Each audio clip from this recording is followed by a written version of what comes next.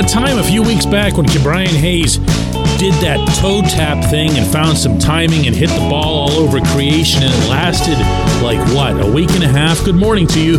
Good Thursday morning. I'm Dan Kovacevic of DK Pittsburgh Sports, and this is Daily Shot of Pirates. It comes your way bright and early every weekday if you're into football and or hockey. I also offer daily shots of Steelers and Penguins, where you found this. Mets 8, Pirates 3 to conclude that 3-game series in New York, the home team taking 2 of those. And this one was never interesting, not for a split second, but Key came up with 2 more hits, going 2 for 5. And if you go back over his recent activity, you'll see that in August, he's slashing .314, .345, .588 with 3 of his season's 8 home runs and 12 of his season's 44 RBIs.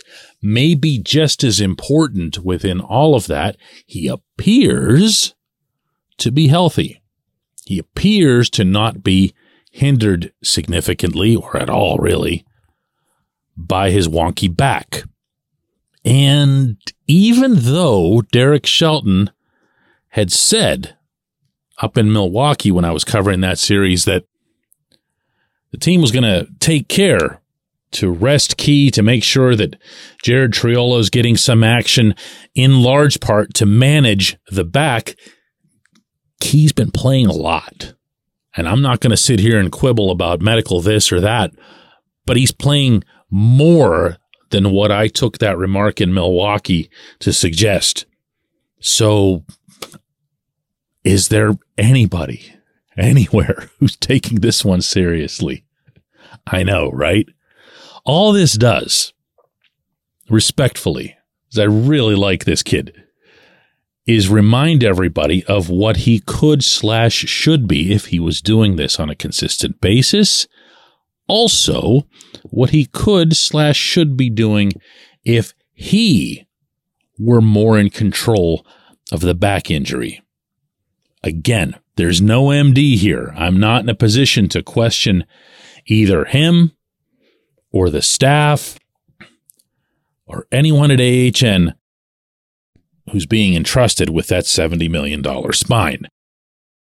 But when you see him doing this, and you see him doing it with almost a star-level ease, it does make you think about what has to happen entering 2024 for Key to be this player. He doesn't need to bat over 300. He doesn't need to have a zillion home runs and 100 RBIs or whatever. But there's got to be a pleasant middle ground somewhere between his epic attacks offensively on the field. And go back to the 2020 shortened season, the COVID year. Key came up a month into a 2-month season and just destroyed the ball for the entire month. Looked like the greatest player we'd ever seen joining the Pirates. In fact, there were historical comparisons to some of the most productive first months anyone had ever had in the uniform. Little did they know that a month is just about right, because then something is about to go wrong. Now, after yesterday's game in New York, Shelton, the former hitting coach, brought up that Key is putting the ball in the air. He's elevating it, was the term that Shelton used, to all fields. And when he does that, he's okay. And that jibes completely with the hit charts, spray charts, exit velocity charts, everything that Key shows on a regular basis about when he makes a lot of outs is that he's hitting the ball hard, but he's hitting it on the ground. The same was true in the latter portion of his minor league career, but at the time, it was roundly dismissed because young players get to the majors, and you've heard this one a million times, doubles turn into home runs. Why? They get better at reading off-speed pitches and they can get under them. Well, in Key's case, there's always some tweak that everyone will end up talking about. In this case, it's something to do with his footwork, some timing. It's not the toe tap. It's something else. Honestly, for me, that stuff's starting to go in one ear and out the other, not just with him, but with everybody, because I'm waiting for the next hitting coach to be a competent hitting coach who can find this sort of thing without it taking a month or two. But in Key's case specifically, because this has been the same conversation going back half a decade now. We've been waiting for Key to get under the ball, to elevate it a little bit. That's always a timing issue. To an extent, it's a launch angle issue. It's all those other things. But the bat speed is there. The pitch recognition is there. Heaven knows the patience is there. So if we see this once every 3 months or so, why can't we see it more often, presuming at least close to full health? Why is that? And how is that acceptable to the upper management people who are signing his very large checks? There are answers to be had. If they don't have them internally, then they need to figure out why they can't come up with answers internally. When we come back, J1Q. This portion of Daily Shot of Pirates is brought to you by our friends at North Shore Tavern. That's directly across Federal Street from PNC Park. It's home of Steak on a Stone, an eating experience, underscoring the word experience. The steak is brought to you partially cooked on an 800-degree stone, and you do the rest. It's a ton of fun, it's a great meal, and it's a baseball atmosphere like no other in Pittsburgh. North Shore Tavern, right across Federal Street from PNC Park. Your front door, your car, your bike, your computer, your gun. Safety is a habit. Every day you lock and secure your home and everything you want to keep safe. Gun safety and responsible storage are no different and the best way to help prevent accidents, misuse, and theft. If you have a firearm, own it, respect it, and secure it. Visit ProjectChildSafe.org. Brought to you by the National Shooting Sports Foundation and the Bureau of Justice Assistance.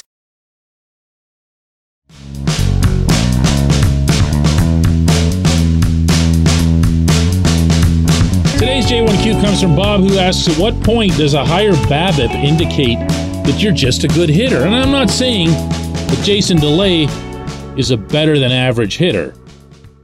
But does Roberto Clemente's career 343 BABIP mean that he was very lucky or that he was, in fact, a great hitter? For anybody who missed yesterday's episode, Bob's entire question is going to sound like hieroglyphics. So I'll refresh here. BABIP stands for batting average on balls in play, and it's exactly what it sounds like. If you put the ball in play, that means anywhere in fair territory that isn't a home run. It's just somewhere in active play. Almost everyone should end up around 300 in terms of batting average on those balls. If you're way over that, it means you're getting way lucky. You just happen to be finding splotches of grass. If you're way under it, you're getting robbed. Now, nothing is universal with this type of truth. It just isn't. But when I saw DeLay dropping all these Texas leaguers and squibbers up the third base line and just finding some fortunate chalk in the outfield, I was wondering if this guy wasn't the all-time king of BABIP, and he was way over that water level 300 mark. Then after that, he went into a horrible funk, and that was very much predictable. Now, there are categories within this. There are mega variables within this. And the biggest one is how hard you hit the ball. And that's why there's all this modern emphasis on exit velocity, which, by the way, can be applied to any point in the game's history.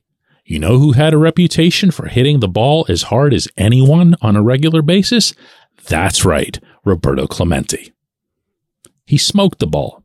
In fact, since I was talking about launch angle and elevating in the opening segment, there was a very common belief in baseball at the time, based on everything that I've heard or read, that Clemente could have had many, many, many more home runs had he adjusted his swing in a way that he was going for the fences. That wasn't something that was very comfortable for him, so he didn't do it. And in fact, he became something of a notorious high ball hitter. Maybe even just in your head right now, you can picture some of the old Clemente reels of that swing where it almost looked like he'd climb up on his tiptoes. You know what I'm talking about? And then he would hack this thing that was like up at his bill of his helmet and just tomahawk the thing somewhere into the outfield and run like crazy. Which, to be honest with you, if I was Roberto Clemente, that's what I'd be doing too. Just because I was that fast and I could show it off to everybody. But that's the type of hitter that he was. And that absolutely, unequivocally would have contributed to having a 343 BABIP.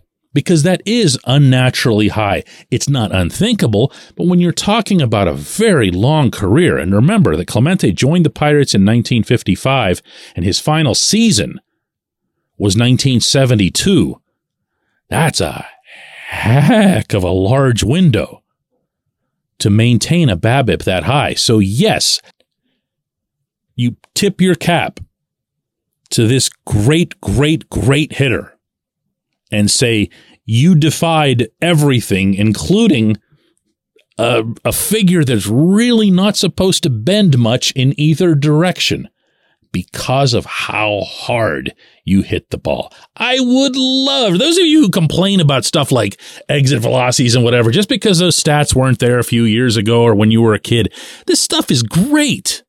I would love to have had this information. I'd love to have it now. I'd love for there to be enough science and enough footage for people to go through every baseball game they could ever find and record this data.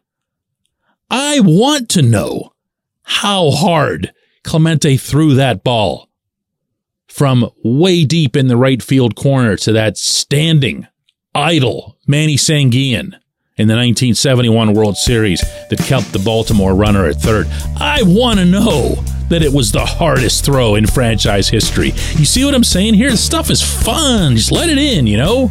It all applies and it's all real. I appreciate the question. I appreciate everyone listening to Daily Shot of Pirates. We're going to do another one of these tomorrow.